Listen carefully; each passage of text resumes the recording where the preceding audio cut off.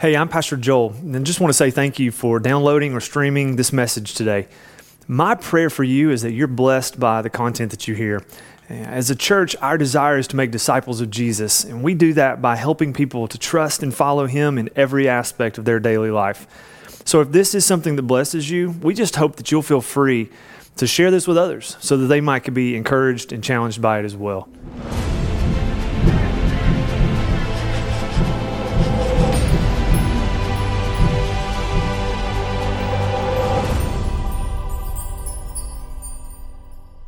So if you're new with us, we've been going through this teaching series called The Kingdom of God, and we've been looking at some different things. And the reason for that is because when we see in Acts, after the resurrection of Jesus, Luke tells us that Jesus spent time with his disciples for a period of about 40 days, and he taught them about the kingdom of God. And so we've been looking at some of these things that go along with this idea of the kingdom. Then the first thing that we really learned about the king, we talked about this kingdom being not just a physical kingdom, but a spiritual kingdom, that there is a heaven that we are waiting for to be with God, and he's going to bring his kingdom to reign and rule on the earth for eternity. But in the meantime, he's bringing his kingdom through us, and that his kingdom is being established through the people who are citizens of his kingdom. So then the second week of this series, we really looked at and talked about what the king of that kingdom is like.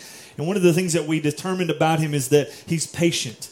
Extraordinarily patient even, to call people to repentance, to give them chance after chance to return to him and to come into his kingdom. And the last gift that he sent to make that possible was his son, Jesus. And if you reject Jesus, you don't have a place in the kingdom. And so we see God's patience can run out in our rejection of his son, but he continues to give us chance after chance after chance to come into his kingdom, to be a part of that. Then last week, Kyle really was teaching and did a great job walking through some things, talking about the idea that this is a family kingdom, that we become part of the family of God, that we're not just citizens of the kingdom, we're not just subject to God, but we're adopted into his family, that this is a family movement that's taking place, and as we go out into the world, we are sons and daughters of God, adopted by him, made heirs of God and co-heirs with Christ, that we have this equal standing with even the Son, that he brings us into this kingdom and says, you're adopted in as my son. And you're adopted in as my daughter, and I'm giving you this status with me and my family.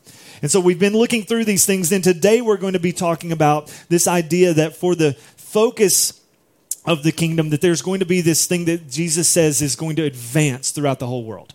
And so we're looking at the advancement of the kingdom and what God's doing to establish it and bring it in to pass. And so the passage we're going to be looking at today is actually pretty short, pretty simple, but we're going to connect it back to another event in Jesus' life that happens right before he says this. And then we're going to go back and we're going to catch up with what we just read from Daniel, and we're going to see what that dream that Belshazzar had has to do with the kingdom of God today. And so if you will, in Luke chapter 13, we're going to pick up in verse 18. And read this together. Here's what he says.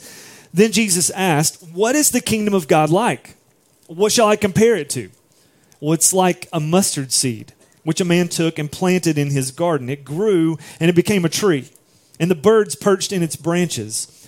Again he asked, "What shall I compare the kingdom of God to? It's like yeast that a woman took and mixed into about 60 pounds of flour until it worked all through the dough."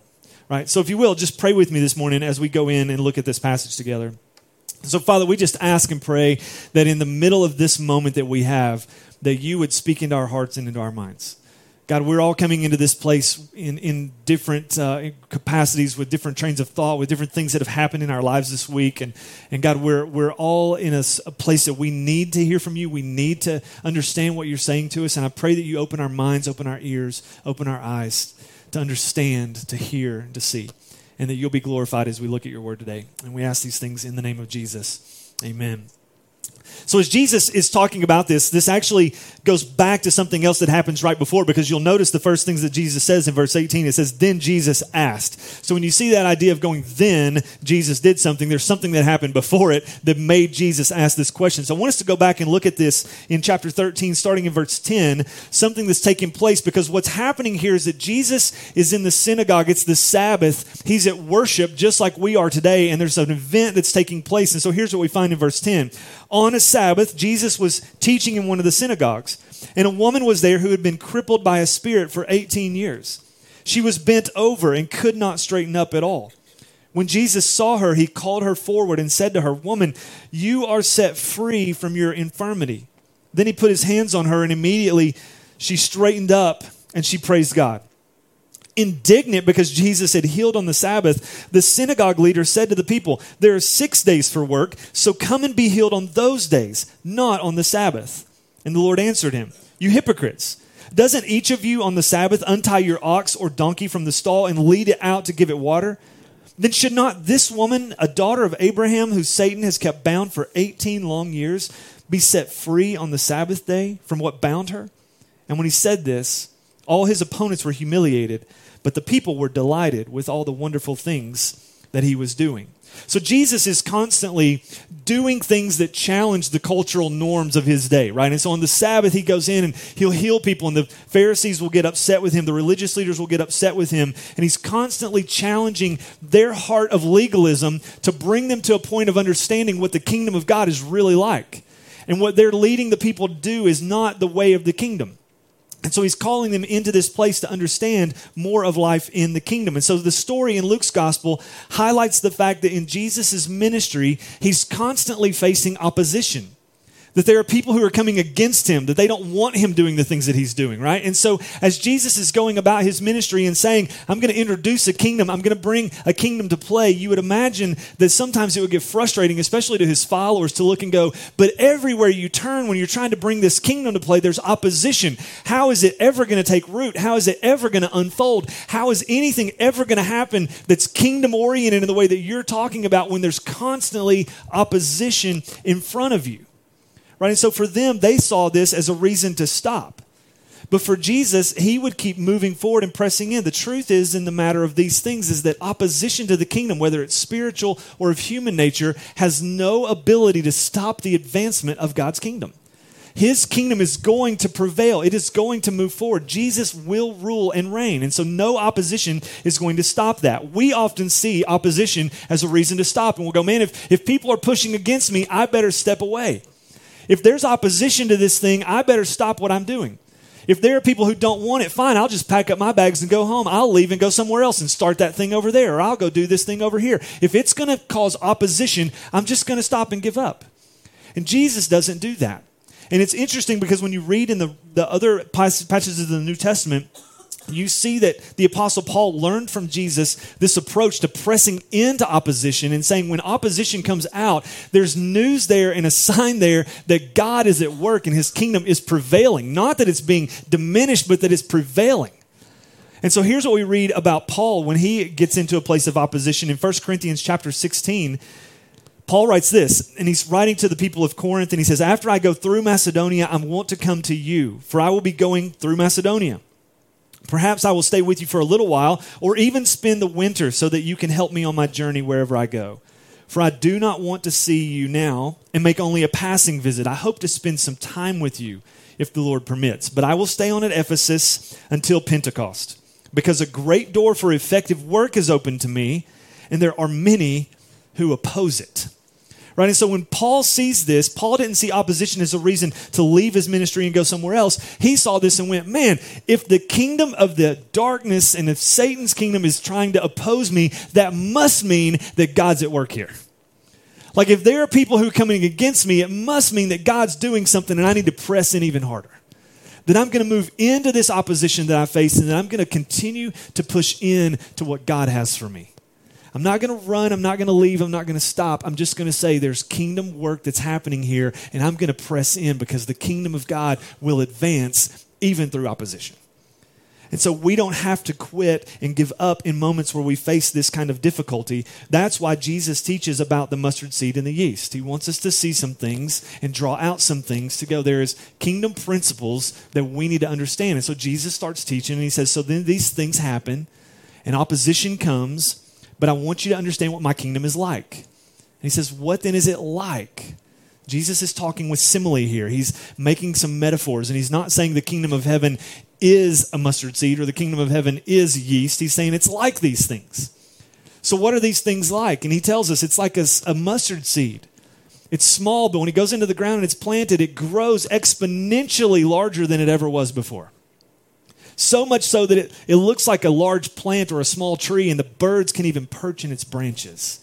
And they can find rest and harbor and peace and safety there. It provides for them. For us as humans, we can find shade under its branches. There's things that we get from this tree. And he says the kingdom of God starts small, but it grows exponentially. It has the capacity to do far more than anybody thought from the small seed, the small beginning. There's something big that explodes out of it. Or the kingdom of God is like yeast that a woman mixed into the dough, right? And it says 60 pounds of flour. That's a lot of flour. If you're making bread and you are doing it with 60 pounds of flour, you're making a lot of bread. And so he says, if you just mix a little bit of yeast in that, though, and it works all the way through, guess what? It's going to permeate the entire batch of dough, and it's going to make the whole thing rise. And it's going to cause something to happen that wouldn't have happened without it. And so when he says these things, he goes, these small, insignificant, seemingly insignificant things, when you put them to work in the ground and in the dough, they've got the opportunity to do something powerful. And so Jesus is pointing us to this reality that there are things that are happening here with the kingdom of God and what it's like that challenge us. And so if you're taking notes this morning or following on our app, here's the first thing I want you to see. When Jesus teaches us about his kingdom in this passage, he's telling us that what comes from small beginnings is going to grow into an unstoppable force. That these things that are so small, and Jesus is going, I know right now it looks small. I know it looks like there's opposition to everything that I'm doing. I know I've only got a few followers, but there is so much that's going on here. And so I think Jesus wanted his followers to know that his kingdom was going to be different than the expectations that they had for a messianic kingdom. The Jewish prevailing mindset was that when the kingdom of God came, it was going to explode onto the scene and it was going to rapidly take over, and the king would come and make his throne and he would destroy his enemies and the kingdom would be returned and they would have all this explosive stuff that's happening immediately. And Jesus goes, I want you to understand that it's hard work. I want you to understand that it takes time. You put a seed in the ground, it's going to take it time to grow. But over time, it's going to become vastly more than what it was when it was put into the ground. And so he's trying to teach us these things to understand what starts small over time will grow exponentially. Now, you could think about some things that have started small and have grown exponentially over time. We might even just think about our country, as it were, right? When we were founded as a nation, we were 13 individual colonies under British rule, right? But bucking the kingdom of empire in Britain, we kind of established ourselves, and now the United States has grown into this crazy thing, right? Largest military in the world, largest economy in the world in some senses, and so we've got all this power, all this dominance, but it started just really small. For better or for worse, what started small has grown into this conglomerate, this huge thing. Or you might think about something like Amazon. If you don't like the political side of things and talking about countries and nations, you go, look what Amazon did. Amazon started in Jeff Bezos' basement or garage, right? Like the guy just said, I'm going to start. And so for those of you who don't know what Amazon was originally like, so you teenagers are just graduating from high school and you're just like, Amazon's always been this crazy huge thing. No, do you know what? It started as a company to sell books online. Like that's all they sold was books. Amazon, right? Blow your mind. Crazy, right? And so he's going, I'm just going to, out of my garage, probably his parents' garage. He's like, I'm just going to sell books. That's what I'm going to do. And then guess what happened? Ebooks became a thing. And Amazon jumped on that train and went, let's get on the forefront of ebooks. And they became the world's fastest seller of ebooks. Then they decided, hey, let's start a product. We've got this thing called a Kindle so people can read their ebooks that we're selling to them. Now the first product is out there. And then before you know it, they're selling everything under the sun. Right? And now Amazon is a $1.65 trillion company. If Amazon were a country, they would be the 15th largest economy in the world. The two behind Amazon would be South Korea and Australia. Like Amazon's bigger than Australia. That's crazy, right? Started out of a guy's garage. So these things that start small have the capacity to grow huge. So when we think about this, we think about the kingdom of God expanding and growing over the whole earth. And that's why we tie back into what Daniel said this morning and what John read from the book of Daniel. We read the passage about the king who had a dream and he was troubled by his dream. He couldn't sleep, but rather than tell his wise men and his astrologers the dream, which most people would do, go, hey, let me tell you about this dream that I had and then you're going to interpret it for me. I think that the king was probably a little bit concerned that if I tell you this dream, you're going to tell me some things that I want to hear, or you're going to kind of make it sound like things that are for me and positive toward me. And so he kind of goes, I'm going to tell you what I'm going to do. I want you to tell me the dream that I had and interpret it. I don't know if anybody's ever asked you to do that before. Could you tell me what I dreamed last night? No, I can't. I don't have any capacity to do that at all. Neither do you. Right? And so he goes, well, fine. If nobody can do that, I'm just going to kill all of you. And he's going to get rid of his entire wise men section of his kingdom. Until Daniel hears about this, and Daniel goes, if you'll give me some time to pray with my friends and ask God to reveal this mystery to me, I'll come back to you with the meaning of the dream. And that's exactly what happens. Daniel and his friends, they spend time in prayer, they fast, they ask God to show them what's going on, and God allows Daniel to see the dream that the king had had. And so the king, Daniel goes to the king, and here's what he finds. We're told in the passage, in the dream, Daniel saw a statue with a head of gold, its chest and arms of silver, its belly and thighs of bronze, and its legs of iron, and its feet partly made of iron and partly of baked clay. Then it says that a rock was cut out, but not by human hands. The rock destroyed the statue, and the wind swept it away, but the rock became a huge mountain, and it filled the whole earth. Right, so when we see this, I want to tell you now what Daniel says about this dream. And I want to read it. John read a little while ago. We've just kind of looked at a briefing about this of what the statue's like, what it looks like, what happens with it. But here's the interpretation. Daniel chapter 2, verse 36 says, this was the dream, and now we will interpret it to the king. Your majesty, you are the king of kings. The God of heaven has given you dominion and power and might and glory. In your hands, he has placed all mankind and the beasts of the field and the birds of the sky. Wherever they live, he has made you ruler over them all. You are the head of gold. After you, another kingdom will arise, inferior to yours. The next, a third kingdom, one of bronze, will rule over the whole earth. Finally, there will be a fourth kingdom, strong as iron, for iron breaks and smashes everything. And as iron breaks things to pieces, so it will crush and break all the others. Just as you saw that the feet and the toes were partly of baked clay and partly of iron, so this will be a divided kingdom. Yet it will have some of the strength of iron in it, even as you saw iron mixed with clay. As the toes were partly iron and partly clay, so this kingdom will be partly strong and partly brittle. And just as you saw the iron mixed with baked clay, so the people will be a mixture and will not remain united any more than iron mixes with clay. In the time of those kings, the God of heaven will set up a kingdom that will never be destroyed, nor will it be left to another people. It will crush all those kingdoms and bring them to an end, but it will endure itself forever. This is the meaning of the vision of the rock cut out of a mountain, but not by human hands. A rock that broke the iron, the bronze, the clay, the silver, and the gold to pieces. The great God has shown the king what will take place in the future. The dream is true, and its interpretation is trustworthy. Then King Nebuchadnezzar fell prostrate before Daniel and paid him honor and ordered that an offering and incense be presented to him. And the king said to Daniel, surely your God is the God of gods and the Lord of kings, and a revealer of mysteries, for you were able to reveal this mystery. So Daniel's given the ability to see future events. And he goes, King, all these things that you're dreaming about, they're kingdoms that are coming. And you're the great kingdom, you're the head of gold, but every kingdom after you is going to be a little less valuable, a little less strong. There's going to be these different things that happen, but eventually there's going to be a kingdom that comes. A rock that's cut out of a mountain, not by human hands, and is thrown at this statue, and the statue is destroyed. And he says, and then that rock is going to become a mountain. And that mountain is going to cover the entire earth. And it's going to be a kingdom that will have everlasting impact. It'll endure forever. And so Daniel's pointing ahead to these things about the kingdom of God. And so if you're taking notes, here's what I would want you to see. God's kingdom is the only one that will endure for eternity. All the other kingdoms of the world will be swept away.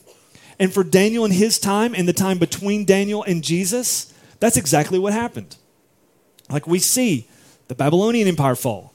We see the kingdom of the Medes and Persians fall. We see Greece fall. We see Rome rise to power. And by the time after Jesus, within a couple of hundred years after Jesus, Rome has fallen from power. Kingdoms on earth will rise and they will fall. The closest thing we might have is the British Empire, Right? When we think about yesterday was Coronation Day for the new king, right? We have a new king in Britain. And so we see this, and years and years ago, it would have been said the sun never sets on Great Britain. Why? Because they had kingdom reach all over the globe. But today, that's not true. They no longer have that kind of reach and power. Their kingdom has fallen. And guess what? The kingdom of the United States, it won't always look like it does today. Powers rise, powers fall. The kingdom of God endures forever. This is why we as Christians have to get to a place where we don't attach our hearts and our minds and our lives so tightly to empire in this world, where we're saying this country is my kingdom. Everything is attached to here. I'm all about the United States. I love our country. But if your heart is so attached to this that if it goes away, you don't know how to live as a Christian anymore, you've missed it. The kingdom of God has to be of first and greatest priority. And in our lives, we're looking and seeing the kingdom of God expanding all over the world. And so when we think about this, we go, man, I like the idea of things rising and falling, and I've seen that, but we've not really seen empire kind of rise and fall in our time, in our generation. But maybe we would think about it more from a perspective of like global business or something like that. And so does anybody remember Blockbuster Video? Remember that amazing thing that happened in our world? If you're younger than about 24, you probably don't remember Blockbuster Video, but there was a time in life that if you wanted a movie to watch at home, you would drive on a Friday night or a Saturday night to a parking lot, and it would be full of all kinds of people who were just hanging out in the parking lot. That's at least how it was in my town. That was the place for teenagers to hang out, was the Blockbuster parking lot. I don't even know where the Blockbuster was in Kingsport. Where was this thing in Kingsport? Did you guys have one? You had a what? Near where Panera is. Oh, fantastic. All right, across the street. Okay, fantastic. There you go. So guess why I didn't know that? It's not there anymore because this other thing rose to power. What was it? Netflix. Netflix started going, hey, you don't have to go anywhere to get a movie. We'll just mail it to you. They mailed DVDs in the mail. Teenagers, this is crazy, right? They would send you a DVD in the mail, and you would go, oh, this is kind of cool. I got a DVD. Now I just have to remember to mail it back to them when I finish watching it, or I'm going to get charged. Then this next thing came up, what? Redbox. Right? And Redbox had a DVD distribution center on every corner. You didn't have to go somewhere far away from your house. You could go to the local CVS or Walgreens because every one of them have a Redbox, right? And so you've got this thing. You're going, I can go and get it, and I can watch the movie for $2, and I can take it back tomorrow, and it'll be done. I'm going to pass right by, and I'm going to stick the thing back in. And everything falls. Then what happens? Redbox. Nobody cares about Redbox anymore. Who watches DVDs at all? What do we have now? Netflix made a huge comeback. It's the streaming service. It's Prime. It's Disney Plus. It's Paramount Plus. It's HBO Max. It's all these things that you're just going, yeah, just sit on your couch and press a button. You can watch anything you want to, right? Like it's the streaming industry. The empire was huge of Blockbuster Video, and now it's gone. In my hometown, it's a Pizza Plus or Little Caesars or something. It's a Little Caesars, right? Yeah, pizza, not movies. Like it is gone. You're like, this is the way of the world. Empires rise, empires fall. And Jesus is telling us, when you think about the kingdom of this world, don't attach yourself too much to these earthly kingdoms, because the kingdom of God is the only one that's going to last forever. Make sure you attach yourself firmly to the kingdom of God. And so Jesus knew this thing is going to start small, but it's going to grow incredibly large. And so the last thing that I want us to do this morning is look at how Jesus intended to do that. And he intended to do that through disciple making. That he said, I'm going to entrust the kingdom to a few. Jesus invests in a few. Have you ever asked yourself why Jesus didn't have a megachurch? He could have. Everywhere Jesus went, he had crowds following him. He could have at any time been like, this is the biggest synagogue in Israel. I'm going to take this over, and we're just going to plant this thing here, and we're going to have a huge crowd that's going to come every week, and they're going to listen to me teach, and that's going to be the thing. Jesus could have had a huge church if he had wanted to. But instead, what do we see Jesus do? Every time the crowds get big, Jesus makes the most ridiculous and awkward statements you've ever heard. The crowds are getting huge. What does Jesus say? If anybody wants to be my follower, take up your cross and come follow me to death.